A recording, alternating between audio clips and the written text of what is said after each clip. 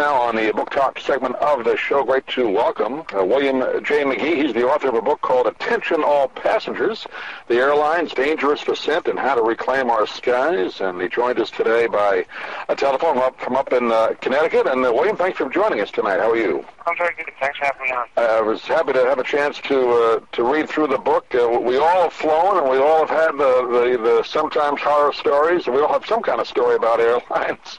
But well, you really get into it. I know you worked for the airlines for a while, or at least you covered it, right? You kind of did both, didn't you?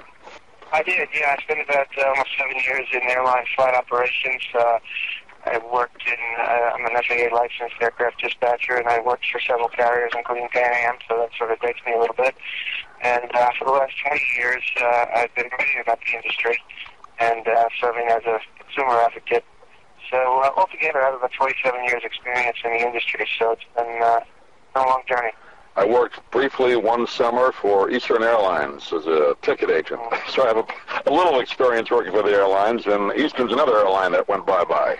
Yeah, well, the list of airlines that have, gone under since deregulation of the industry in 1978 just keeps getting longer and longer. And, of course, now we're down to a scenario where, as far as the large legacy airlines, as they call them, we're really down to 4 now: American, United, Delta, and U.S. Airways. So I think we're rapidly approaching the too big to fail threshold. Yeah, I think that's kind of almost the theme of your book, the deregulation. May have done some things good for the consumer, but in other ways, maybe worse. Well, why were airlines deregulated? What was the impetus for that originally in the late 70s? Well, for those that aren't aware of what the industry was like, prior to 34 years ago, the government had tremendous control over the entire industry, to the point where not only did they decide what airlines would fly on what routes and how often, but they determined the fares even. Government regulators determined how much the fare would be, from Florida to California or what have you. Now, the thought was that it would be a good thing for consumers, and certainly, I try and be fair and balanced here, and I think, there have been some good things that have happened, for consumers through deregulation. My concern is that, the free market forces in the airline industry have just sort of gotten out of control, and at one point, the working title of this book was not Attention All Passengers, but was A Mad Race to the Bottom, because I think that reflects what's going on here. That this cost cutting that most of us see in terms of baggage fees and things like that, it extends beyond that to much more serious issues, including maintenance. Yeah, I remember as a kid, family would go to Florida two or three times a year, wherever he went, and when my dad bought the tickets, they had, I guess, you had family fares, you had half fares for the kid, but yeah, the fares were pretty much designated by the government. I didn't know the government at the time, but they were designated specifically. I guess they were all pretty much the same at that point, right? That's right. And so, in those days, for many decades, the airlines competed on service, because there was no, it was impossible to compete on fares, even if they wanted to. Yeah. So, those are the days of, all the advertising campaigns saying, we have the friendliest flight attendants, or the best food, or the roomiest seats. Those are the things they competed on. Obviously, those days are falling over now. I remember National Airlines, where the stewardess would come on and say, "I'm Nancy, fly me." Remember those ads? Right, exactly, yeah. When they were still called stewardesses. Similar campaign. Yeah, when Southwest Airlines started up in 1971, they had a similar campaign with, flight attendants wearing hot pants and things like that. That's right. In some ways, we've lost that. It made flying a little more enjoyable. And he said the service as well. I wouldn't say the food was ever good on airlines, but at least you would get hot meals on pretty much all flights, and the deck of cards. They give stuff away on. That service thing was the big selling point. Now you're lucky if you get a bag of peanuts and a Coke, right? Well, you're probably going to pay for the Coke. Yeah, right. One of the things that I write about at length in Attention All Passengers is what the industry calls load factors, which is just a term that means the percentage of occupied seats on airplanes. And we're in an area now that we've never really been in before. For a brief time during World War II, the airlines were troop carriers. But, other than that, throughout the whole history of the domestic industry, load factors usually were around 60%. So that basically meant about 6 out of 10 seats were occupied on average. Well, now on average, for U.S. airlines, the last couple of years, we've been seeing average load factors over 80%. which of course means that many flights are at 100%. And I'm sure I'm not telling you or your listeners anything new if you're following these things, because it's not your imagination that Canada's are full of. And I think those high load factors as the U.S. squeeze more and more passengers into airplanes are actually the unseen force that is making a lot of things much tougher. It leads to more flight delays and cancellations. It leads to more passengers being involuntarily bumped. It leads to more problems with, the fights for the overhead bins with baggage, because people don't want to pay the baggage fees.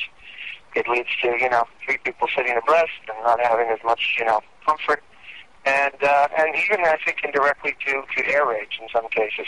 Not that I would ever excuse, anyone acting inappropriately, but, these things have all sort of come to a critical mass. The bottom line is that any of us who are old enough to remember flying before 1978 knows that, it's just not a pleasant experience anymore. Most people just refer to it as the hassle factor. Yeah, you talk a lot about it in the book. I remember, again, going back as a kid when we took family vacations, you almost had to dress up to fly. I mean, people dressed better than they do now. Now it's like riding a bus, right? I mean, people just get on in any old thing. But there's more of a status to it. You go on an airplane, you behave yourself a different way, and I guess that's almost gone too, isn't it? Well, I have a whole chapter devoted to that issue of air rage. To sort of look, again, I mean, I'm not going to excuse anyone's behavior if it's inappropriate or violent, but just to say, well, what's behind all this? Why, I even asked the question, why do we even have a term called air rage? I mean, we don't have bus rage or subway rage or train rage, and yet air rage is in the lexicon. And, again, I mean, I write in the book, what you just said, that, I point out that the first time I went to an airport, Kennedy Airport in New York, I was 5 years old. Right. I had on a tie and a white shirt and Chinese shoes, and I wasn't even flying. I was picked up with, my family would pick it up, my brother coming home on leave from the Army. So, obviously an awful lot has changed. I can't remember the last time someone wore a suit and tie to pick someone up at an airport. Look, as I said, there's some good and there's some bad. I mean, what deregulation was aiming was to say, okay, there's no more jet set. This isn't just for the rich. We're going to let everyone fly. And in some ways, that certainly happened. But along the way, we've lost some things, too. And I think, this book is an attempt to say, let's have a national dialogue. What do we want? Airlines are not, a luxury. They're not something that, it's just a nice thing to have. They're something that they're absolutely intrinsic to the health of our country. I mean, everyone would agree on that. They're intrinsic to our economy, to making people and things move. They're intrinsic to our security, our defense. I mean, it would be equivalent to, to shutting down the interstate highway system, to say, let's shut down the airline. So we need them, but yet, we haven't had any real national dialogue about what works and doesn't work in over 34 years now. So, this book, in a small way, if attention all passengers can help with that, there's just so much discontent. I mean, I'm not telling you anything you don't already know. Right. Every survey you see, ranks the airlines at the bottom of the pile, and people are very, very angry. But, this book is an attempt to say, well, look, you might be angry about $25 baggage fees, but let's look at even more serious issues, safety issues, and, where else are costs being driven down. Yeah, I want to get into that in a minute. We're talking with William J. McGee, author of Attention All Passengers, and you talk in the book about the outsourcing, basically, of airlines, particularly regional airlines, where you may think you're on a United flight or whatever major airline you bought the ticket from, but basically they're run by small regional airlines. I just took a flight out to California last December. It was a United flight, but you look on the card in the back of the seat, and it was some airline I never heard of running that particular flight from Houston to California. So that's pretty prevalent now, isn't it? Oh, it is. That's the book details how much the industry has changed in the last 10 years, since about September 11th. And, for me, like I said, I've been around the industry my whole life and been, working in it and writing about it for 27 years. But I have to say, in researching this and talking to people on the front lines, I learned an awful lot that I didn't know. So I have to assume most readers, that are not in the industry are also learning some new things. And one of the most striking things is probably the fact that, 53% of all airline departures in the United States now are operated by regional airlines. And that is, quite a statement that you sort of have to absorb that. For every 100 departures this hour, 53 of them are going to be regionals. And, in my view, the airlines, the mainline airlines, as the industry calls them, American, United, U.S. Airways, Delta, in many ways they've sort of abdicated the responsibility of flying on certain routes. And not just, traditionally regionals were used to go to rural cities and cities that, didn't have a lot of traffic. But now they're used on the busiest routes in the country, from New York to Washington, for example. And, the problem is, in my view, to an extent, they're abdicating their responsibilities.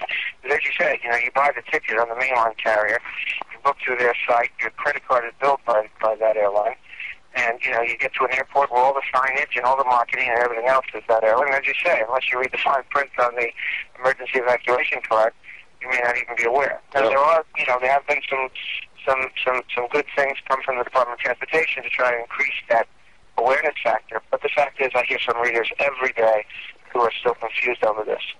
And the more important thing is not just who's operating the flight, but what are the standards. Right. There's an entire chapter in Attention All Passengers devoted to regional carriers. And unfortunately, in my view and the views of many people in the industry, even though there's supposed to be one standard, there's really two standards with the mainline carriers and with regional carriers when it comes to safety.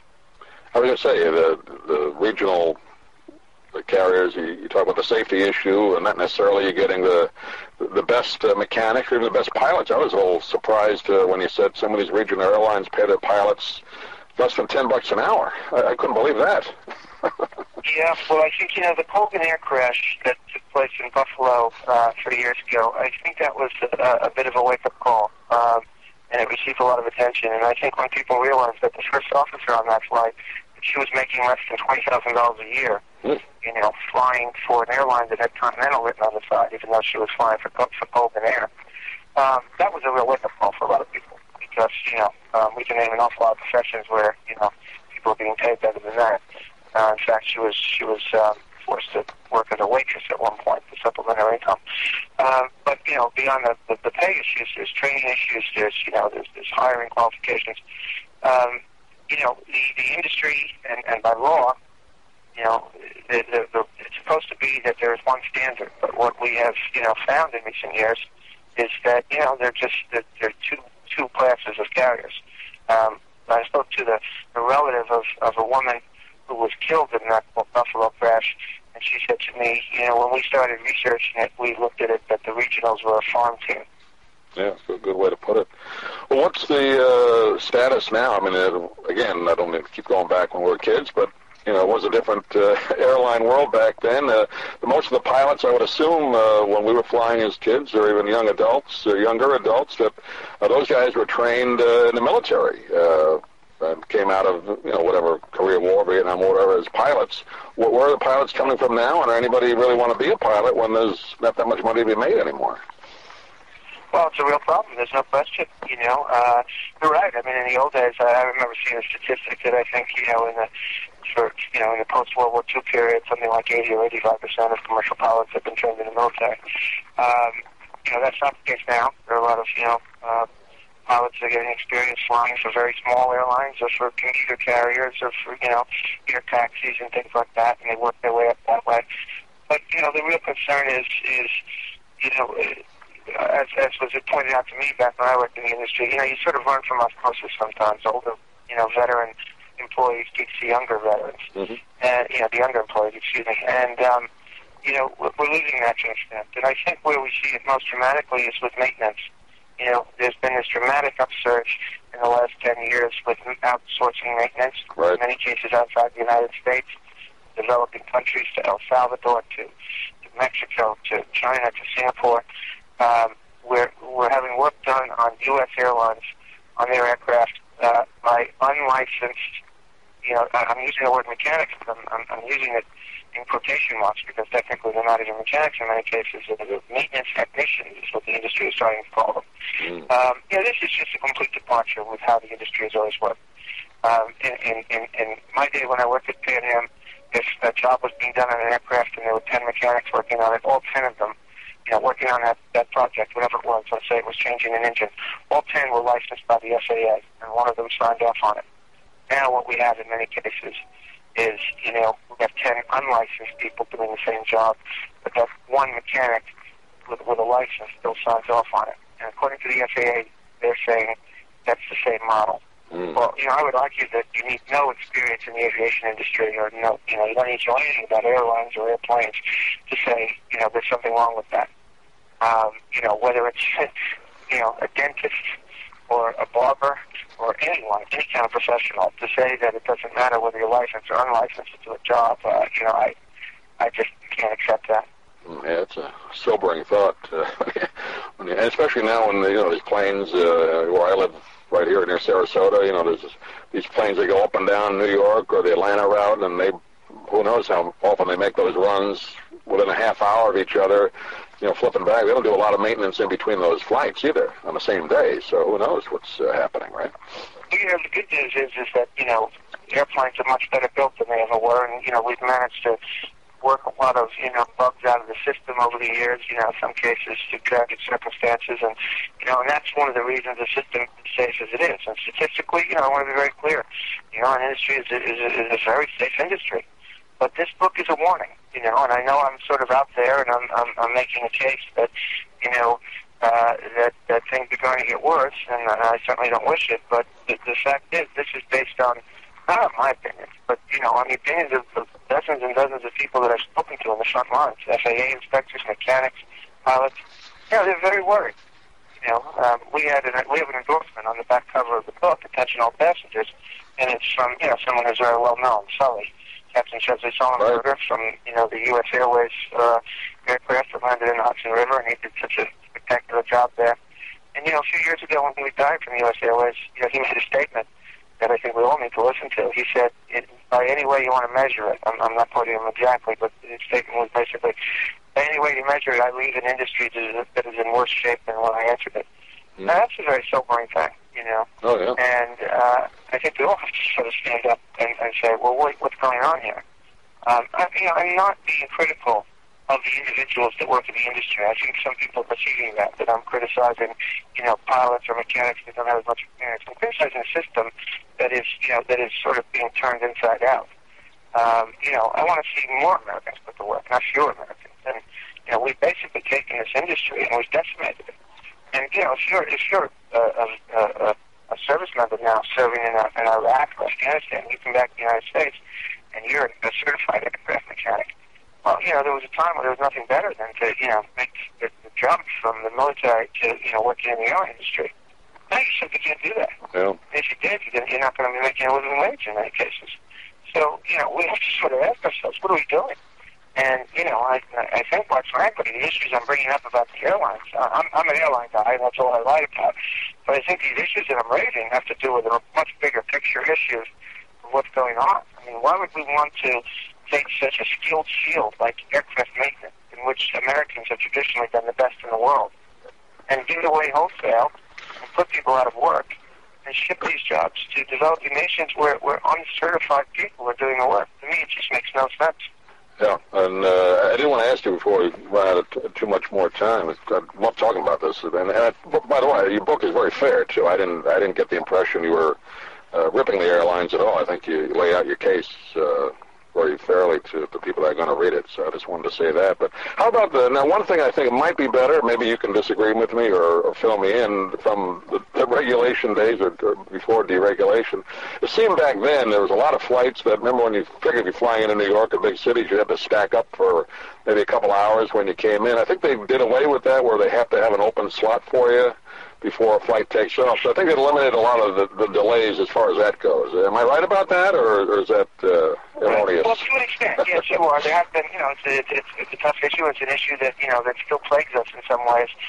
Some airports, it's much more acute than others, And as someone who's a licensed dispatcher and used to work in flight operations, it was something I was intimately involved in for several years.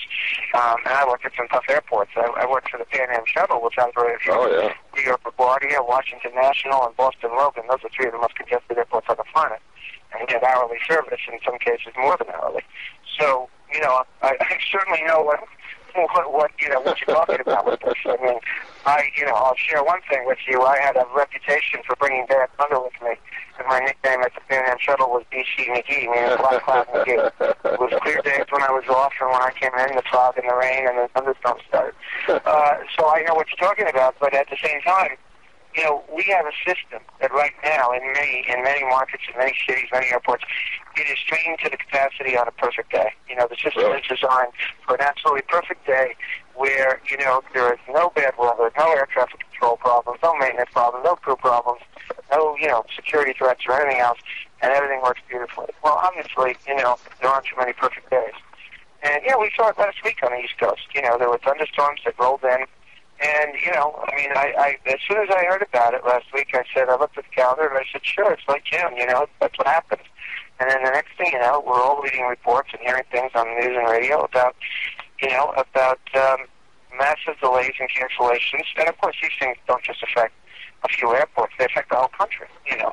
And, I had a friend who was traveling last week to Europe and, missed his connection and lost the whole day as a business trip. But, it's not isolated incidents.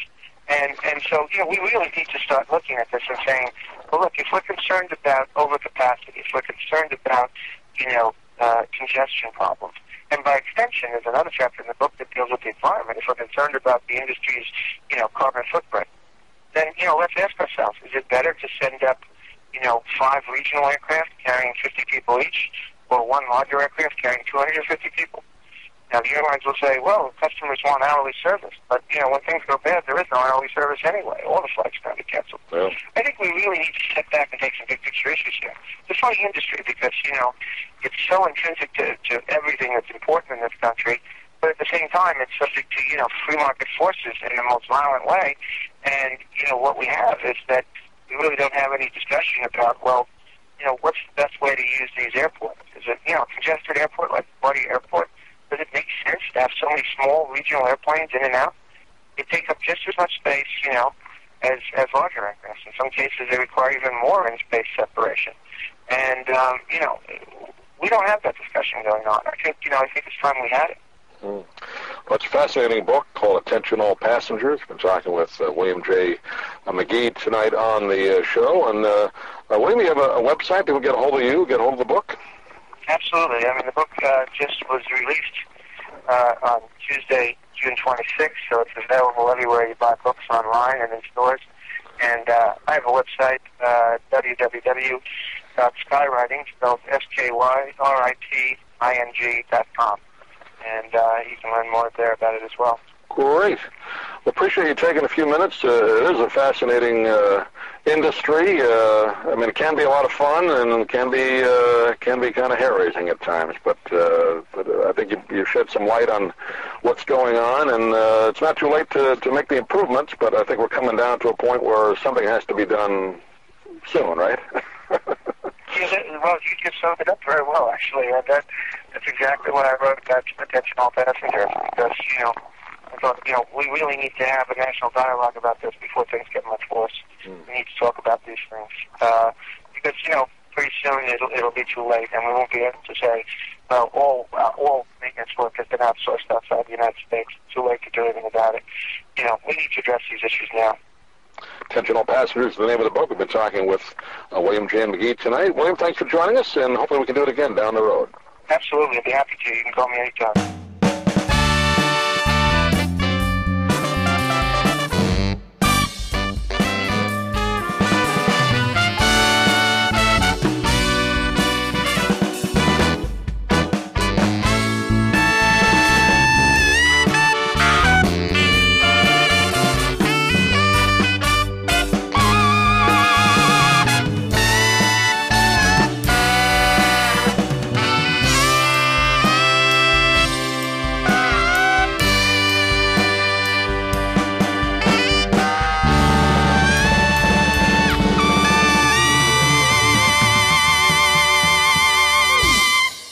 I'm Stan Brock. 30 years ago, I formed Remote Area Medical to help people overseas. But then we found generations of families in America isolated by poverty from the health care they need. Together, we can take dental, vision, and medical help to 1 million adults and their kids, right here at home in the United States of America.